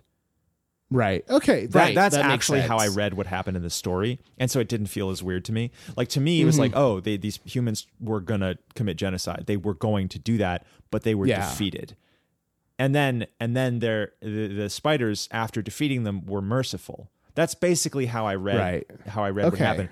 And so, you know, that didn't bother me as much from that perspective, because it's sort of like, well, yes, if Native Americans had been able to simply defeat Europeans, but were then merciful. Yeah. Okay. I mean, like, I don't know how that could have happened, but it's a nice fable, you know? I mean, it might have had our own like biological weapons not been so strong, as accidental as they were. Yeah. But the technology aspect is to me sort of like, in a way, it's, you know, it is complicated, because it's like, on the one hand, it's very easy to be Pollyannish about solving a problem with magical unknown technology, right? Like it's like, well, it's like another way of not actually thinking of a solution. But on the other hand, it's pretty easy. yeah. But on the other hand, you know, there's a kind of a willingness to actually take the problem seriously that goes along with a willingness to take problems seriously as things that could be solved or could be tractable in some sense that I think is very valuable. You have to walk a fine line, as with so many difficult moral issues. It's never going to be the case that there's a piece of advice that I can describe easily in one sentence relating to technology and like moral problem solving that if you follow it will simply, ensure success in the long run. Right. But, and I think in a lot of ways what I'm doing is less saying that like, oh, I think the book is bad for this reason, or like the book is trying to do this, and more being like, I think that's an easy, like facile response to the book. Yeah. And I would like challenge anyone who reads it to like not fall into that trap of like, oh, yeah, of course, these problems are like easily solved with like, you just need to like think about other people. And it's like, well, no, it's not that easy. Mm-hmm. And like the questions that the book's asking is, like it's a book, so it gets wrapped up in the end. But like, I don't know if like these questions do get wrapped up in the end because there is no end. Mm-hmm. Mm-hmm.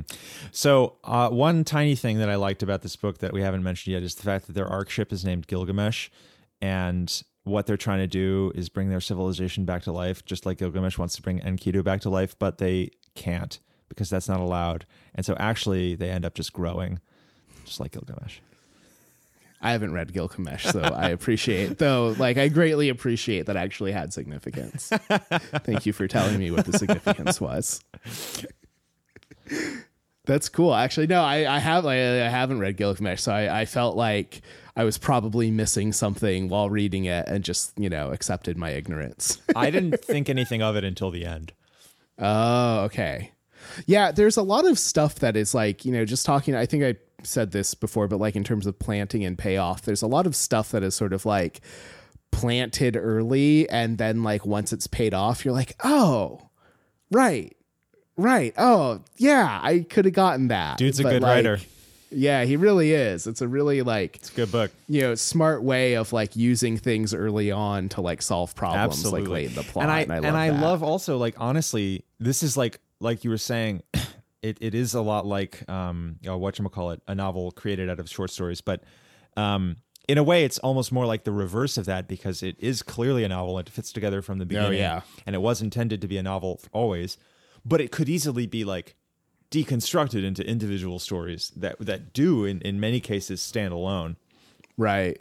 Yeah. I mean, in that way, it's kind of like a picaresque in that, like, it's like it's episodic, right? And this is where the like TV show thing like keeps coming back to me of like it has this feeling of like, there are episodes that build to like a greater whole, and there are like, episodes that build to like plot arcs that build to like the meta plot arc. Yeah.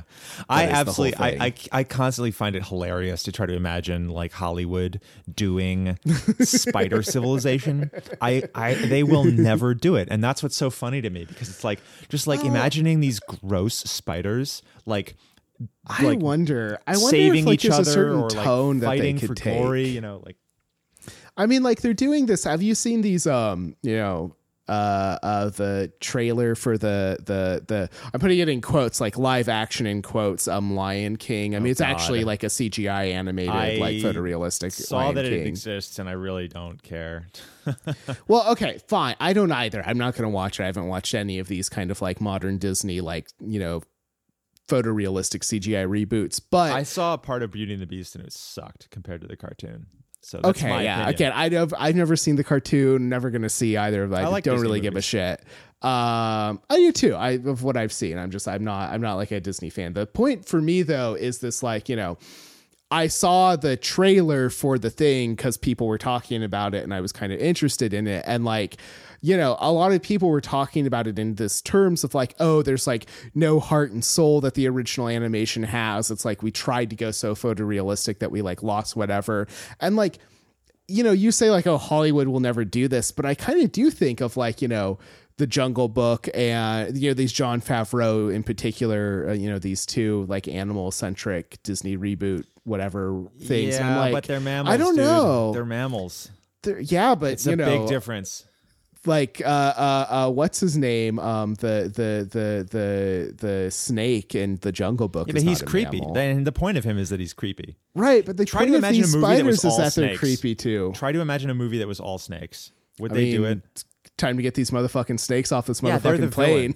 They're the villain. It's a horror movie. It's not a snake society Right. like Well, struggling to that's advance what itself. I mean, and that's again, I wonder about the ability of, maybe not Hollywood, but of, some other form of like visual entertainment to like lean fully into the horror elements and like have that, the fact that it's like horror visuals on screen, but like a tender story being told through those visuals as like actually being interesting. Like, I think there's something really interesting there. And I do think Look, that I would watch it. I'm not saying I wouldn't watch it. I would be like freaked out the whole time, but I would watch it. But I just don't think, I mean, it's just, yeah. I don't know. I never say think they'll never do it. with this kind of stuff at like this point in time, but I don't think they need to do it. I think the book actually like works really well. I honestly think the harder thing about adapting this book is that like it is told over such a long period of time and its structure isn't one that fits into a like typical 3 or even 5 act movie structure. Like, it just doesn't. Like, there are a bunch of different 5 act stories told. Yeah, There's, like, that's why it would be 5-act seasons. stories No, it told would in clearly one. be a TV show. So I have a question for you. I don't know if you feel like answering this. Yeah. No, please. How would you set up the last arc ship of humanity, governance-wise? Governance-wise, this is tough. I mean, like, or like personnel-wise, like who would be the key crew? Would they have a key crew? Like, how would it work? Yeah, it's really hard. I'm going to answer with a non-answer. But I do feel that I said earlier, like, it's a hard problem partially because you only do it one time. It's not a problem that you can like, oh, well, that didn't work, so this is what we're going to have to do. And so I think that, what's presented in the book is this like very hierarchical top down, and like specifically top down based on like expertise. Like, the more expertise you have in a certain area, the like higher up you are in that area. And it kind of reminded me of like university, where, right, like, the more you've published, then the like better a department head you are, even though at like publishing good scientific literature and like being good at managing a bunch of instructors are like really fucking different skill sets. You're going to go back to our conversation we had with Ellie about like, skill sets in the military and that kind of thing, where like, okay, to be a good statistician or a good strategist or a good grunt or a good like leader of small groups, like these are all actually very different skills that like sometimes build on each other and sometimes don't. Like, you can be good at both of them, but there's no like reason you will be necessarily. So, I think from taking that perspective, the way I would probably think about it is being more worried about the management structures and the rules of the game than I would be about the specific people playing the game. Again, to kind of go back to the game language that we used in the Nine Fox Gambit post read, where like, I'm a big believer. I've, worked at a lot of different companies. I've done some management consulting. I've done some of this kind of like work that actually asks these questions of like, how do you set up teams to achieve specific goals? And my work has never been as intense as like asking that question in a military context. It's definitely never been as intense as asking that question in, like the survival of the human race content. There's never been any like life and death kind of like element to it. But like my answer usually does tend to be, well, you want good decision-making processes, and you want processes where like everyone involved in the decision feels heard. And I think that, for instance, the mutiny, like that was one of the problems with the mutiny of like, they made decisions without letting the people who were actually affected by those decisions like have a say and feel heard. And like that element of like getting information from people on the ground, it's actually one thing that the book just kind of like, like that whole colony just dies. And even when they come back, they don't come back to figure out what happened to the like 500 members of the human race they left behind. They're like, well, they're dead. Time to fucking take this planet back. Well, I mean, they don't have any choice, do they? Right. Well, I mean, that's the quote. They don't By have any that point, choice given they what don't. their choices are. Right. Sure. By that point, they don't. But I think that, they don't have any choice by that point because earlier they made bad choices because they didn't have a very good decision-making structure because they expected one person to be that decision-making structure. And I think there's a lot of like these memes in like just the world about how like, oh, in times of great stress, what you really want is like not rule by committee and instead one person making decisions. And like, there can be an element of truth to that like one person actually making the final decision is helpful, but you can also have like decisions by committee that have a similar sense of fastness. You can like build structures for decision making where like you vote and whatever the vote says like is what you do. You can build these other kind of structures that have the same like speed and agility. They're maybe harder to build, but they also might be more robust in certain ways. And so that's the kind of stuff, it's really hard for me to say, well, I would do X and Y and Z. Obviously like on, the Humans Final Outpost, you need a bunch of experts. You need a lot of people who are like really talented and good at what they're doing.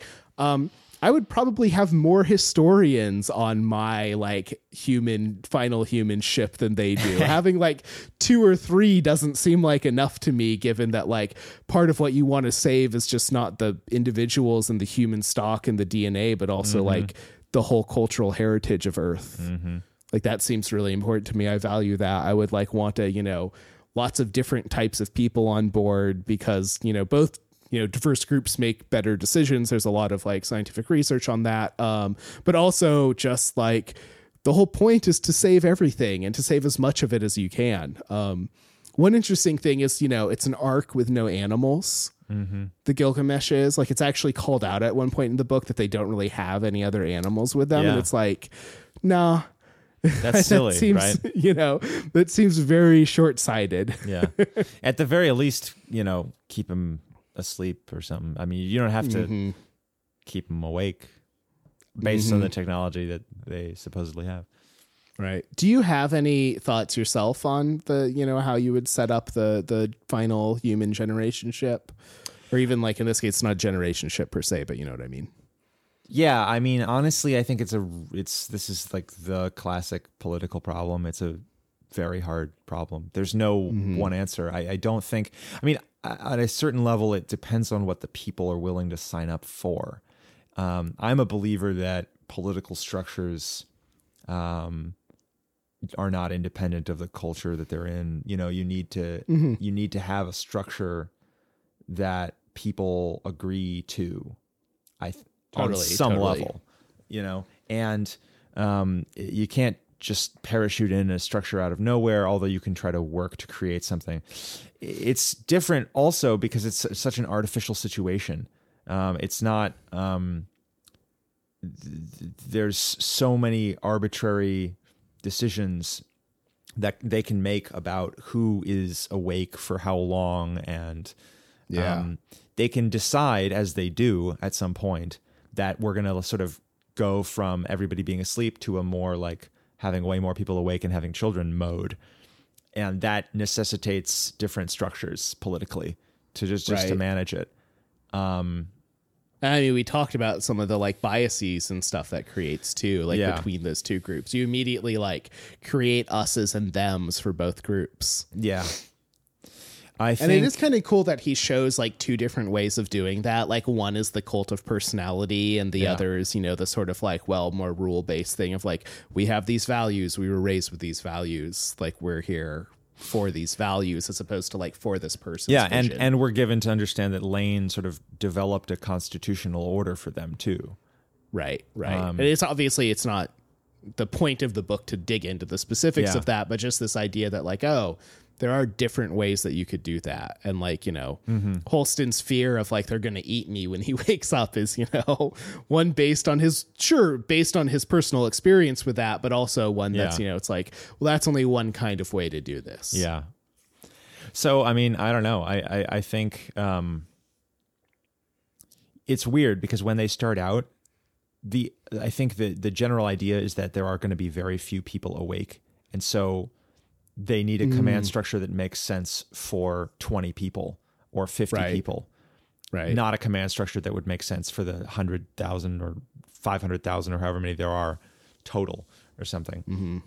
And I think the implication to me, at least, was that this is an organization of people that's designed to shift as different numbers of them come online. And I don't know how that shifting was supposed to work. It's not really widely discussed, but there's a whole lot of juicy sort of problems there. Yeah, the feeling I got was that, like, oh, you have these key crew members who are, like, the best at what they do, and they spin up their own teams as necessary, and they get to manage those teams because they're the best at what they do, which is like, yeah, I don't know how well that works generally. I don't know. But then again, if you're only going to have 8 people awake, you want the best of each one. Oh, for sure. Right. And so it's... well, there's... I don't know about that. Actually, I'm going to push back on that because there is a lot of, there's a lot of like research that goes into like how do groups of people make good decisions. And like the answer is actually usually not that you want the like best at doing things on their own altogether to make decisions together. Right. Like, well, of course, I think the best at, is a silly thing. This is not a basketball team. You don't want the best point guard for the point guard position and the best, no, it's not like that. You want the best team. You want the best 8 people as a collective of 8. Right. And like when thinking about building teams, one of the things you have to think about is both like how competent is each person at their role, but also like how do those individual human beings as individual human beings have relationships with each other? And also how does like that group, like what does the group composition look like? Because there's a lot of stuff we know about the fact that like group composition, just like leaving those other two things aside, like, is important, right? Like having like teams of mixed gender is important. Like a team of mixed gender will do a lot better than a team of all men. Indeed. And also better than a team of all women, although like less as better. And like this kind of stuff is like important. Like you need to think about it. And this isn't just like a, like future liberals want diversity kind of thing. It's also like when you're thinking about these kind of high stake decision-making processes, you want diverse people on teams because diverse teams make better decisions. One of the things that it reminded me of, weirdly enough, was like an open source project. It's not that weird because there's a huge number of open source projects in the world and they have a wide variety of different governance structures and their governance structures change. And some of the projects like die and some of them don't die. And some of them, the leadership changes and they have a new sort of constitutional order, quote unquote, that takes over. And it's a really interesting, if you're a writer, it's an interesting thing to pay attention to for inspiration would be that. But I was reminded of it in the context of this book because it's sort of designed to scale. Like the system that they have, such as it is a system that's like inherently designed to like change as it scales, and the scaling is like part of it, and that's like a major part of it, and it scales both up and down. And also like sideways in terms of like length of time that people are awake for, right? Which is kind of interesting. And there is really truly there isn't actually a constitutional order. Like as soon as they're in space, like whatever pretense of there being some kind of very rigid hierarchy is out the window, and they listen to Guion because he's the strong personality, basically, and because they don't have anyone else to listen to. But then they do listen to other people.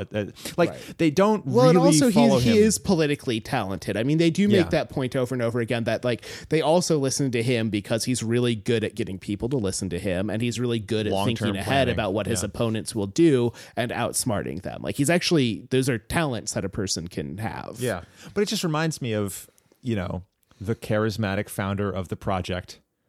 Oh yeah, and it's the like Linus Trollvads and the Torvalds, Jimmy Wales. Yeah, exactly.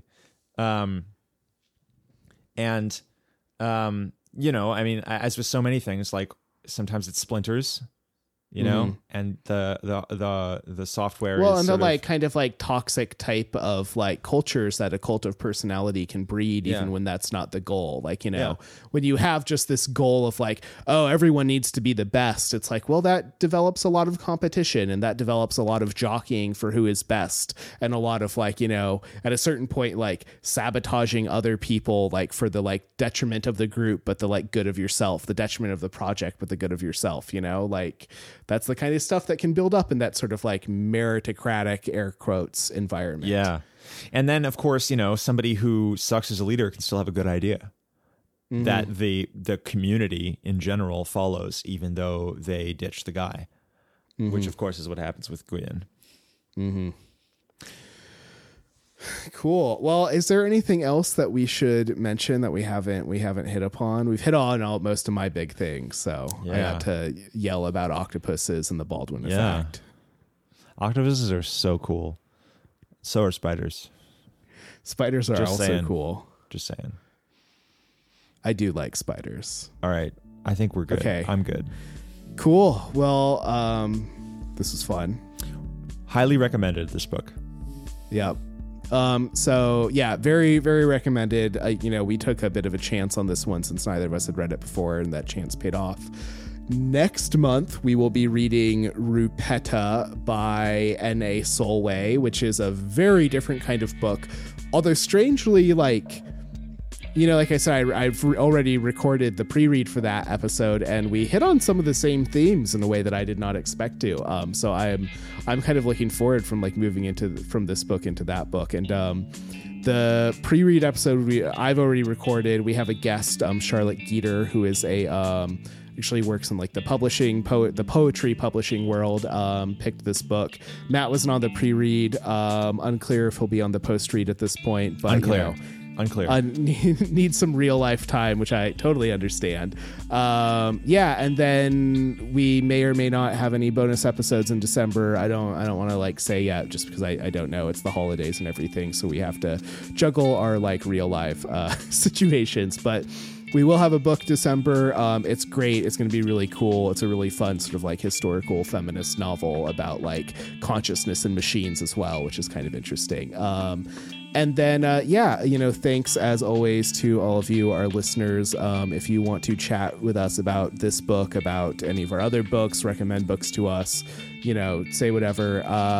It's at SpectologyPod on Twitter. It is spectologypod@gmail.com, and I monitor both those accounts, so I'll get it and reply as soon as I see it. And, thanks to WJ for doing our music, which you're hearing right now, and for our artwork, which was done by Noah Bradley. You can find him at noahbradley.com. I think that's all off the top of my head, at least, the like logistics at the end here. So we will see you back a week from now for Rupetta. Peace out. Bye, everyone.